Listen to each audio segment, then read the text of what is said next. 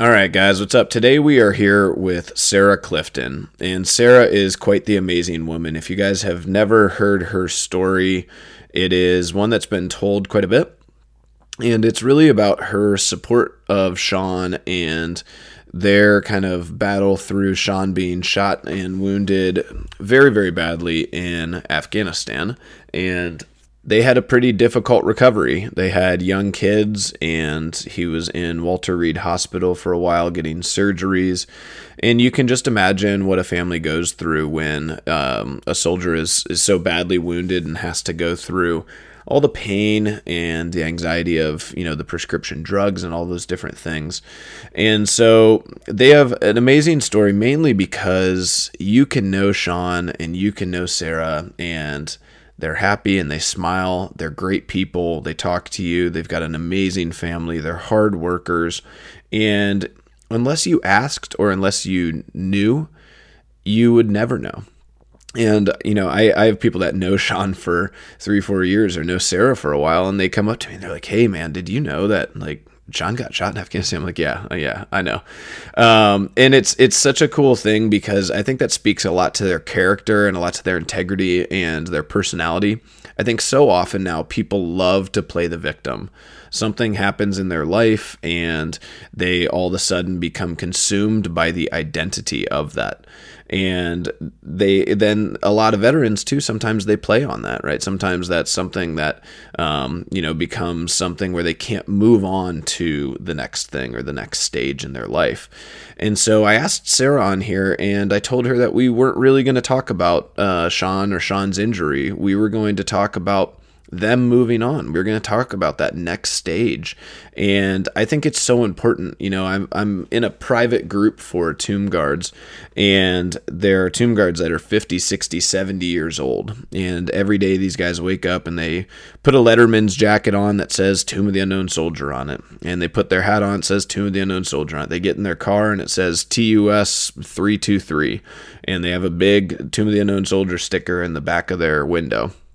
And these guys have lived 45 years after the tomb, and they just haven't gone on to accomplish very much. And I think a lot of that is because they become consumed of the identity of associating with being a tomb guard. And, that's great. It's an amazing accomplishment.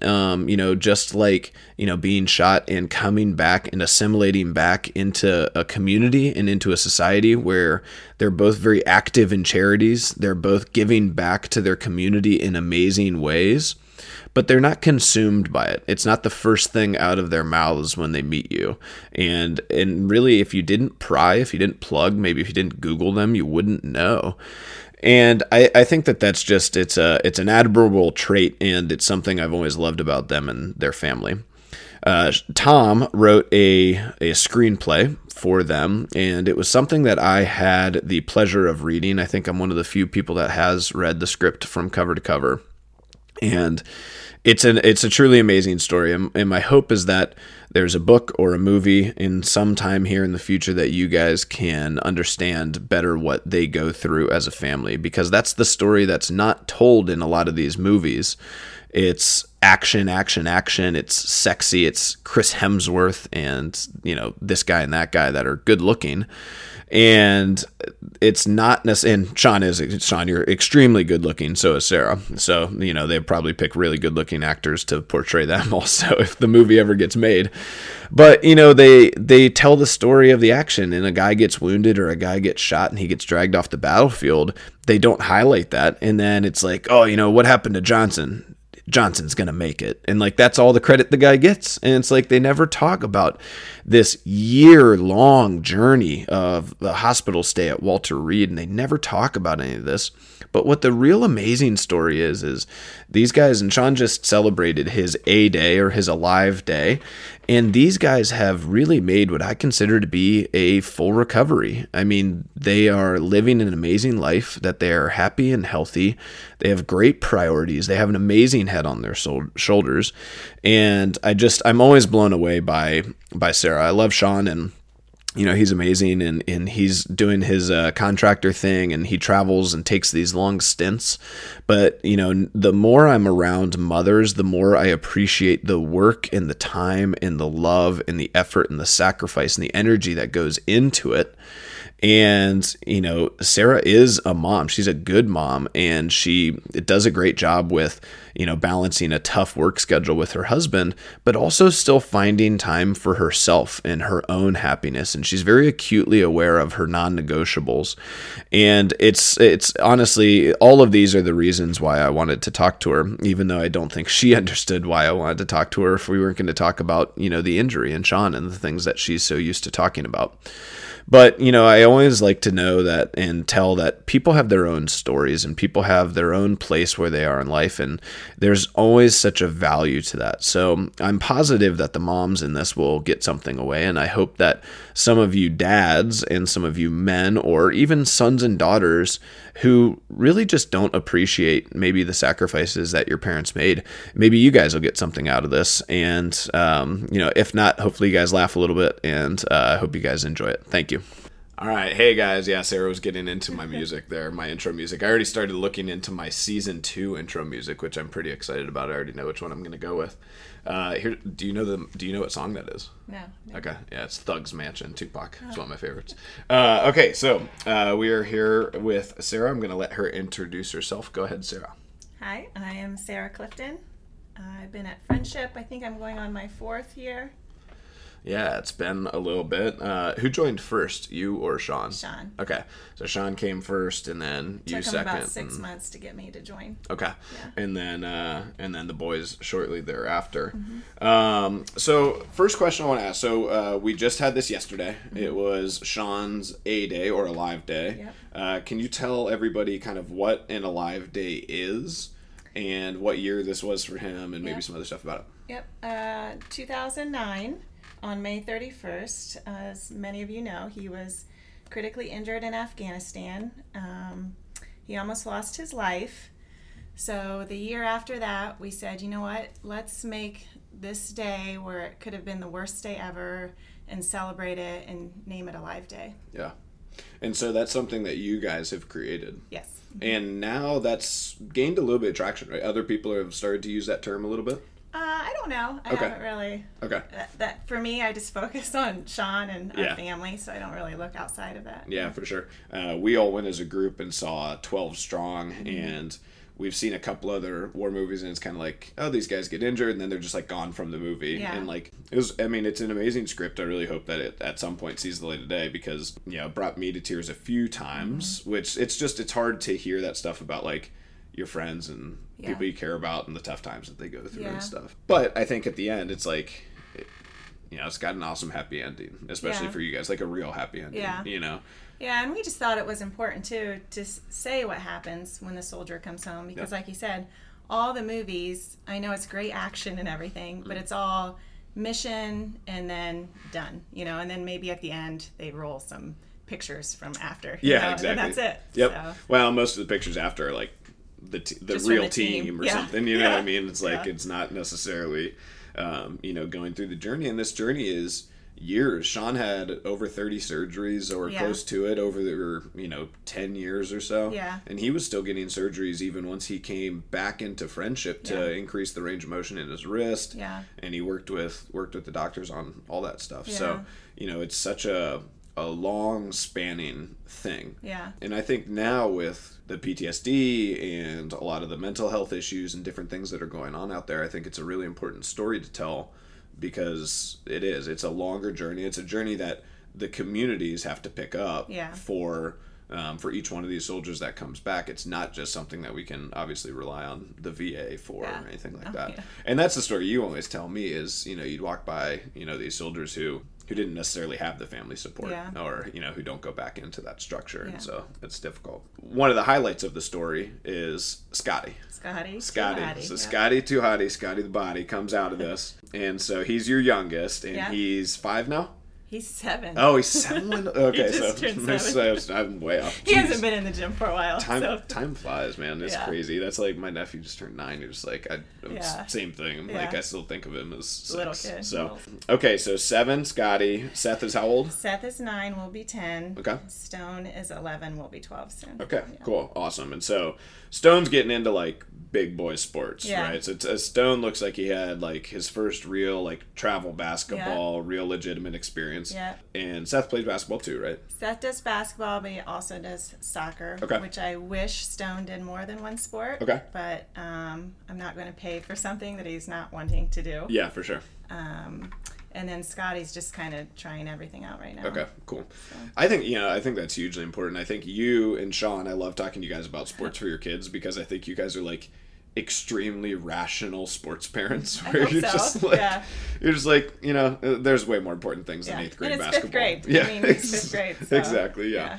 So I think that I love your guys' perspective on it when we do talk about it. But I think that's exactly right. It's like, it would be cool to see more involvement, but if they don't want to do it, I was kind of forced into playing a couple of sports, and then I got burned out on those sports by the time I was like 13, and then you kind of lose interest. But did you love it once you were playing?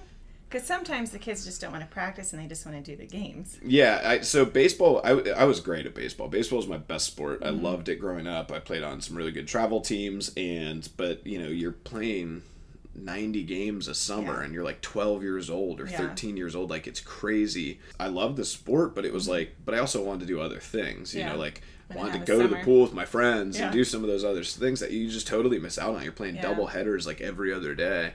And I like to swim, like competitively swim also in the summers. Now looking back on it, like you're so selfish as a kid, like you're making decisions based on yourself. I'm like, think about my mom. She's like going to like double headers in a van with me and Alex Moore and like packing muddy crap into her car all day long, and then like she's up at like 6:30 to bring me to swim practice.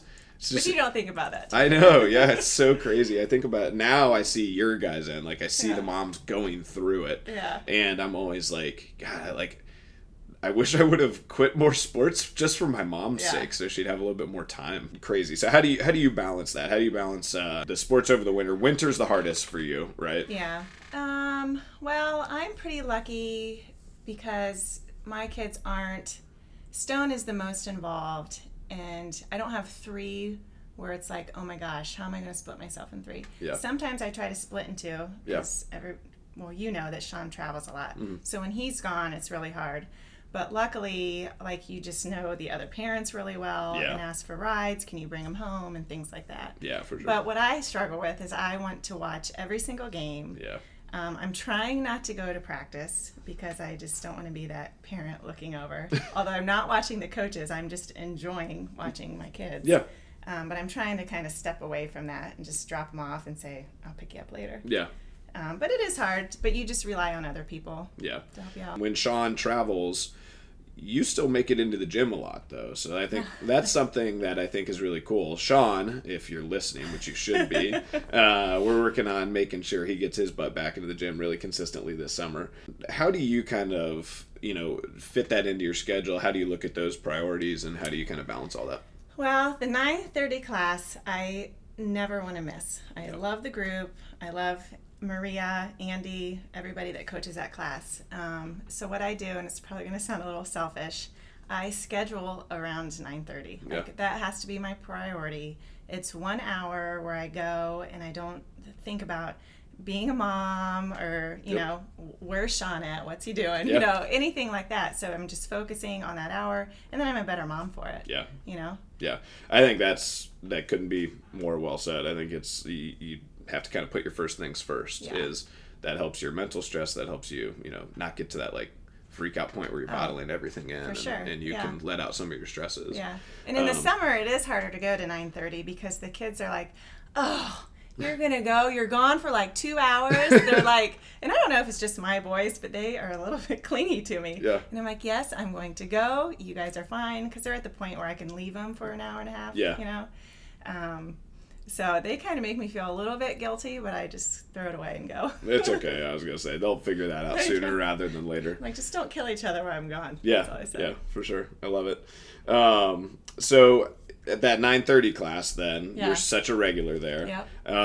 I feel like you've really made like a great job. Now, obviously, you're very social, right? But I feel like you've done a great job of really making some tangible relationships, Oh, yeah. some friendships that have been kind of newly born outside of the gym, and then you brought some people like Adrian and some of your friends from outside the gym already into the gym. What do those friendships mean to you? Has that kind of turned into something that you also kind of rely on for like an outlet to talk to those people about maybe things that like you wouldn't otherwise talk to them about? Yeah, there's a couple that I share things with. I'm not a big share of personal stuff because I don't want to bog other people down. But there's definitely that 9:30 class. There's such a mix of women and men, and they have all different journeys and all different stories. And I just think that's kind of a way to build your own character. Yeah. Is just to listen and hear about other people. Yeah. And you take a new appreciation for things, or you may think one way, and you're a firm believer in something, and then you hear somebody's story or somebody else's way of thinking, and then you kind of go back and be like, oh yeah, or Yeah, no, So I think it's that's cool. great. Yeah, that exposure to different walks of life, different Yeah. struggles. And then I love seeing like Maggie, Diana, and Barb, because they're in their 60s, and I'm 40. Yeah. And I'm just thinking, wow, I got another 20 Yeah. some years Yeah. here. That's great. I want to be a badass in my 60s. Absolutely. Yeah. No, and I don't look at them as 60-year-old women. No. They're just awesome women. But I'm like, man, I shouldn't stress about getting my pull-up. I've got 20 years to get it. Yeah. No, all the time. I mean, it's seriously one of the things I'm most thankful for in our community, that like we have 60-year-old women that are leaders, and I'm like, I want the teenagers to watch them. Like, Absolutely. I want 20s, 30s, 40s. Like, you need to realize that like that is kind of the lifestyle that we're trying to build. Is like not even just functional, but like a true badass in your 60s. They are like doing the same thing. like strict pull-ups and rope climbs in your 60s, and like Cookie's asking people to like jump on her back and do like buddy carries. Yeah, and she's like, amazing. Yeah. She's doing donkey kicks. It's exactly. Yeah, it's and it's like, I hope that we're not only adding years to their life, but also making these years like, just like you said, you don't think of them as 60. Like they're moving around, they're smiling, they're laughing, they're active, they're awesome. like they're 30 or 40. Yeah. I love how sharp and articulate, and just they're an amazing group of women. They're very fun. So I think it's great. So do you use then the gym as like social outlet? Do you try to utilize that in that capacity, or do you feel like it's mostly just like you come for the hour and then maybe stick around and talk a little bit afterwards, but then you got to go back to your normal day? That's a good question. I think I use it as social because I talk to everybody that's there. But with 3 smaller kids, it's harder to like go out and hang out because you can't really do things on spur of the moment. It's a little bit tricky. But I meet up with some of the ladies, for lunch or dinner, but not often as I'd like to. But it's still nice. So in 10 years, when Scotty is 18, oh my gosh, and he's just pure ladies man at that point. Hopefully he loses his grabbing butt stage. Then it's like, okay, now we can go out and it's party time, right? Well, I don't know about that. I might be a little tired, but maybe. That's great. All right, so one of the big things that you kind of picked up relatively recently, at least this has been since I've known you, is the Cause for Canines charitable stuff. You guys have started fostering dogs, and you guys have started also running some of the charitable events and helping out Cause for Canines with volunteering your time. Yeah. So tell me kind of how that materialized and what kind of prompted you to want to start fostering dogs. Well, a couple years ago, Sean and I's first dog ever passed away. I'll probably start crying. And, that was our first child. And Sean wasn't ready for a new dog, and I could not stand not having a dog in the house. So I don't know if I saw it online or what happened, but the next thing I know, a woman's coming to my house to tell me about fostering and Cause for Canines. I think at the time it was Cause for Paws. Yeah. So I was like, let's do it. Let's foster, and then we got our first dog, Camo. You'll never forget your first foster. And ever since that, it's just like, okay, let's keep going. Because I kind of feel like, maybe it's my dog that passed. She's kind of living through these dogs. And because I have two dogs. Well, we have two dogs now, and they're great dogs, but it's never your first dog, no matter how many dogs that you have. Yeah.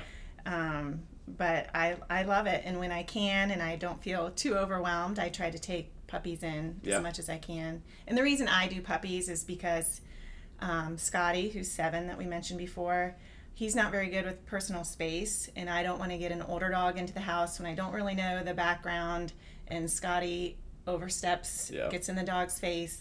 What if the dog bites him? Then it's blamed on the dog, you know. So I just am doing puppies for now. And they screen you, right? It's like under 5 years old kids, you can't even foster at all, probably because of the same things. Well, you're not supposed to do that. I've had a couple in with Scotty being younger, but I think it was probably a desperate situation. Yeah, for sure. And then, you know, I'm big on the volunteering money is obviously great, and that's, you know, a lot of these shelters need volunteering money. You know, I'm always a big believer in really the biggest resource that a lot of these charities need is time, and then, you know, and obviously fostering is time, obviously, but it's also space. So what kind of prompted you to maybe start taking some of that next step and start helping them a little bit more, not even just fostering, but also going out, running events, organizing events, and helping some of those guys do actual adoption events? Well, I think because I've worked outside. I've worked all my life. Yeah. And now that I'm a stay-at-home mom, which is still working, I don't want to offend anyone, I kind of felt like something was missing. I didn't really have a balance. So I wanted to do more, and I thought about, you know, how else could I help this organization? So you were kind enough to let us have some events at the gym, and then also doing home visits where you go to the home and make sure, you know, it's a safe place for the dog. Yeah. And selfishly, it's just kind of a balance for me. So I can do other things without housework stuff. Yeah, no, for sure. I think and I love dogs. I was going to say, and you love dogs. Yeah, for sure. You were kind of a little bit the straw that broke the camel's back, let's say, for friendship, because this is kind of like you started it, and now all of a sudden it's like, Sunshine and Alex are getting pretty big into the fosters. Yeah, they're all in there. And Andy and Kristen Era, and now it's kind of this ball started rolling a little bit. And so now our community has sort of gotten behind this charity a little bit specifically, but also dog fostering, dog adoption a little bit more generally.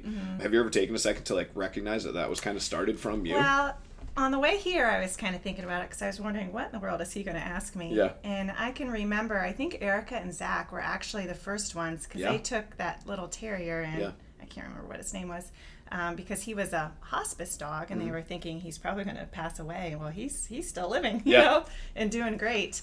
I had no idea. Bruce Wayne, I think. Oh, yeah. Oh, Bruce. no, that's their black one. Oh, okay. I don't know what the other one is.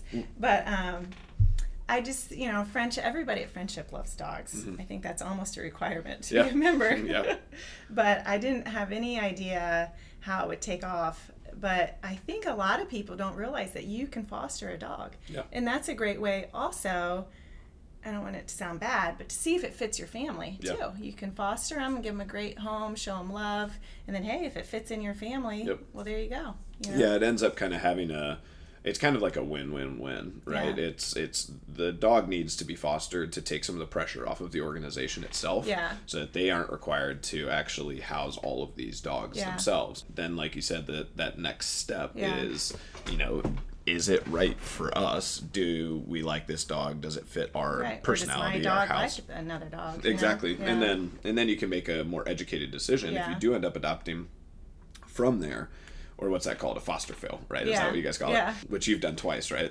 Well, I didn't foster Scout or Sammy. Oh, okay. But we did get them from rescues. Scout was a hoarding situation. There were like 100 dogs in this woman's house. I don't know how she did that. And then Sammy we got last summer. I was stalking a rescue website, and she was in Michigan, and we were going to be vacationing in Michigan. Oh, okay. So I asked Sean on our way home if we could just spin by and just visit. Yeah. We all know where that's going.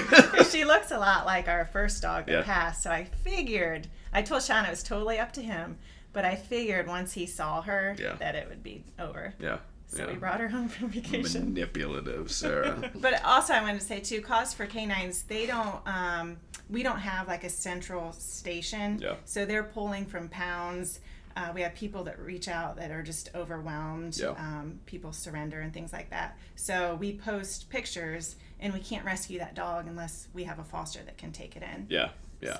So I think that's what, like, fostering becomes hugely important at that point. Yeah. And then you guys have, over the last few years, we're going to kind of switch gears a little bit on the fostering just a touch, but over the last few years, you guys have started to build out that backyard just a little bit, right? And so I assume the dogs are out there playing with you quite a bit now.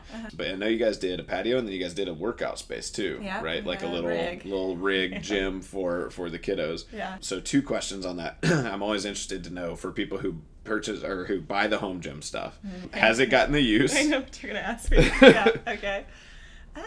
The kids use it. Okay. Yeah. That's good.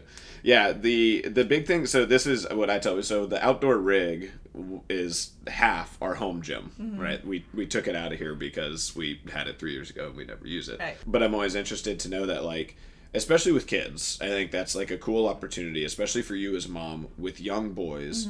Not only can you show them that women can be strong, women can train, and women are, can teach you things and be leaders and all those things, which is a big part of why we have Maria coach the kids and teens class also, is like, put a strong, badass woman out in front of them and let them realize that, like, they can be that. Exactly. Yeah. But do you ever try to coach and teach your kids at home when they're training or working with you? Or do you hope to maybe see that in the future as they get older? I feel like you're always kind of coaching your kids, you know? Like, working out wise, we'll fool around on the rig. I mean, it's nothing serious. You're like, you're going to do this, Joe. But yeah, I mean, and Scotty, basically, I think it's his age. He loves if you go out there and try to do like a totem bar with him, or just hang from it. You know, anything like that. But I feel like as a parent, you're always kind of coaching them. I leave the real workout coach to Maria. I'll just bring them to her. And I feel like they listen to other people a little bit better. It's a different engagement. We kind of talk about that all the time. That's but isn't that cool? It's like I try to tell people all the time, really pay attention. I think people with kids have an additional insight that people who don't have kids don't get. And I think that insight is, watch how excited, like, a young boy gets to just go and hang and jump and run and play and fall and do all these things. I'm like, that's how we're hardwired. Like, they're really excited to do burpees. I mean, legitimately think about how much we fuck ourselves up as we start going through, like, the years of, like, high school and college and, like, beginning adulthood, where it's just like, you're like, I don't want to do that. That sucks. It's just like, I have to get on the ground and get back up. Like, well, my 11-year-old is already getting like that. Is he? So it's just like, oh no. Did you see Adam Fitzsimmons' post yesterday talking about the air conditioning in their house? I was like, I would love to. Well, I was thinking too, I'm like, well, Evie, she's used to sitting in the hot gym waiting for her mom and dad, so it's probably no big deal. Yeah, I was going to say, if it's 73, I mean, it's got 15 degrees in the gym most days. So last thing I want to talk about here, let's talk about competition stuff, because you recently did a women's only competition with Shelly and Lisa Armitage. And I think off the top of my head, we were kind of trying to count a little bit before. That's maybe your 4th or 5th competition. Something. Yeah, I think so. So you've dabbled, and you've also done individual and team. So tell me a little bit about what competitions are for you, why you do them, and then what your thoughts are, difference between individual and team. Well, I do competitions usually because somebody will ask me to do it with them. And plus, it's just another great way just to hang out, you know, with some women like you. And I grew up playing sports, so I think that I kind of like that competition, competitiveness a little bit, that I missed for many years after college.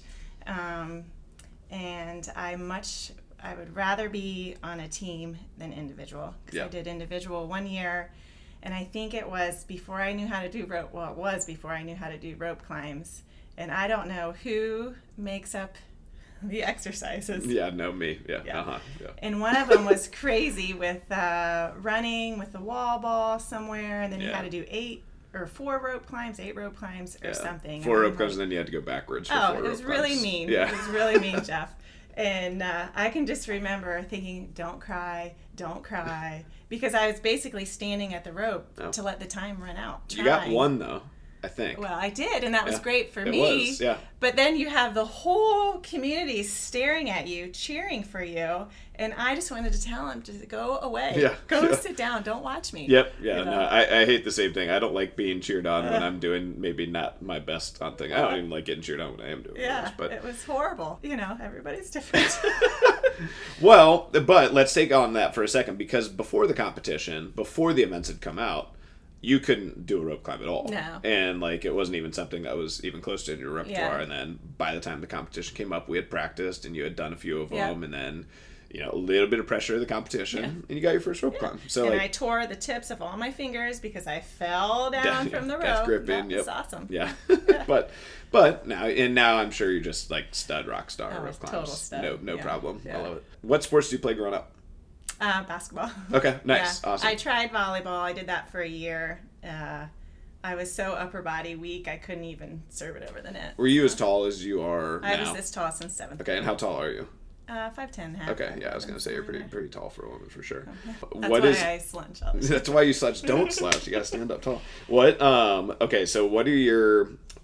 Did you enjoy basketball more than volleyball? Yes. And what position do you play in basketball? They had me at center most of the time. Okay, so you're like posting I other hated bitches that up. position. Yeah, for sure. Yeah, I grew. So when I played basketball, I grew up point guard. I'm like 5'2" through my sophomore year. God. Yeah, unbelievably short. So it was horrible. But when I hit my junior year, I hit my stride. I had quit official basketball at that point, and we had a really intense intramural league. Yeah. But I grew to 6'2", 6'3", and then everyone kept trying to make me post people up, but I'd never in my whole life knew think you should be to post. do. Yeah, for crazy. sure. It's horrible, absolutely. And then I wish Kevin Durant had been around back then. I would have just stuck with being tall and lanky, which would have been cool back then. All right, so what are you over the next year? What are you kind of focused on? What do you want to improve? And then are you going to sign up for any more competitions, or kind of what's the rest of your year looking like? Well, I'm always wanting to improve. There's lots of things I can improve on. CrossFit, for sure. Pull-ups. I'm in the pull-up program right now. Nice. Fingers crossed. I think I have the strength. I just don't have the rhythm for the kipping pull-ups. Yeah, for sure. And my toes to bar also. I'm getting them, but I can't. I'm having a hard time stringing them together. So I think that my strength is finally kind of where it needs to be. Now I just have to get more rhythm. Yeah. Like handstand push, like stuff that you crazy people do that I'm not sure if I'll ever do that stuff. Yeah, I don't know if I'll ever do that stuff anymore in retirement. It's just kind of like, I really like power cleans. I'm fine, not my neck not hurting for the next, it's hurt for the last 5 years. Yeah. So it's been a nice year to not have lingering neck pain all the time. And I think it'd be cool to do one of those butterflies or chest to bar, because it looks so pretty when you guys do it. Yeah, when it's but that's like you said, it's like the rhythm for the kipping pull up and the rhythm for the toe to bar kind of have to come first, and then the butterfly pull up is way more reliant on rhythm than either of those. And so it's like if you're but that body control that you guys are working on all the time is kind of that's the main fundamental piece that you got to nail down. So that's cool. Do you feel like just kipping more often a lot of times I think is underdeveloped in a lot of people, and it's a skill that sometimes it's so simple on the surface, and it's such a fundamental that people just kind of are like, oh yeah, I can do it, I'm fine. Yeah. And so they don't necessarily take it seriously, but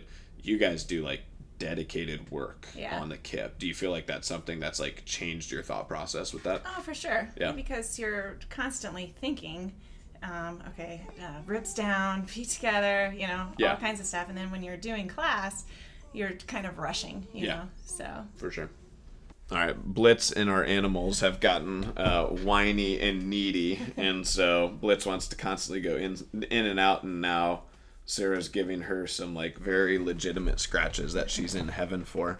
Sarah Whaley also likes to scratch her like that, and you and Sarah have kind of started this woman mance, however you want to call that. I need a better name for that. And you guys kind of have supported each other and signed up for competitions, and you went and watched roller derby. Oh. Yes. And I'm interested your thoughts on roller derby.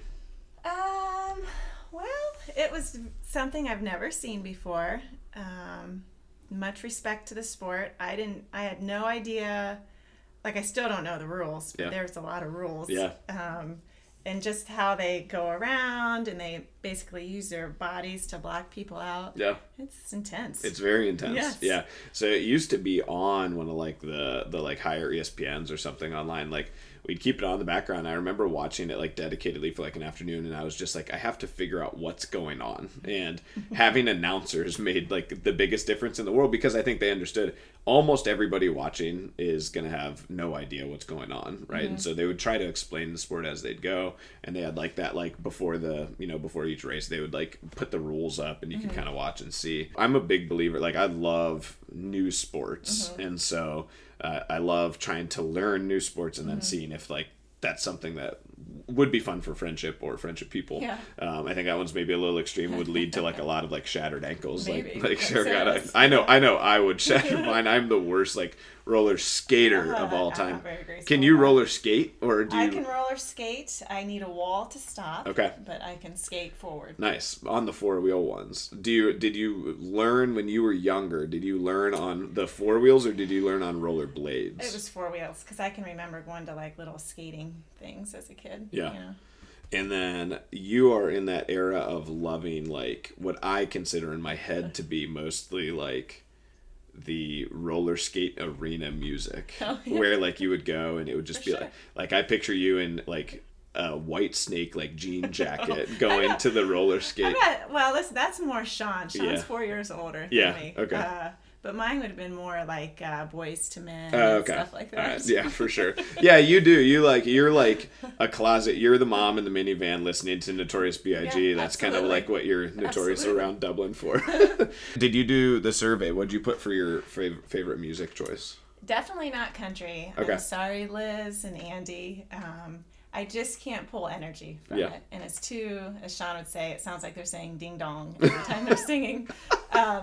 But I admit I love, like the Tupac, and Yeah. Tom always had his music on point. Yeah, for sure. Yeah. Pandora, you can thumbs up, thumbs down. And that's pretty much, you can manipulate a station by what you thumbs up and thumbs down. So you might have like a really good station. So Tom, fortunately or unfortunately, because we're on the same Pandora account as when Tom was here, he worked diligently. And this is like something that people don't know, to manipulate as many of these different stations as possible. Yeah. There's a few of them, like, man, I think it's Flow Rida Radio, I'm pretty sure. It's one of those, and he manipulated it to where it would only play Disney songs and Disney music. And it was like this long, like 6-month-long trek where he would he did do some Disney. I do remember Well, that. it's that one, there's like the one song from Turbo, and then there's some Justin Timberlake song that was in Trolls. Oh, yeah. And Stop he the kept, Feeling. and he kept thumbs upping that every time it would come on. They'd thumbs down every other song.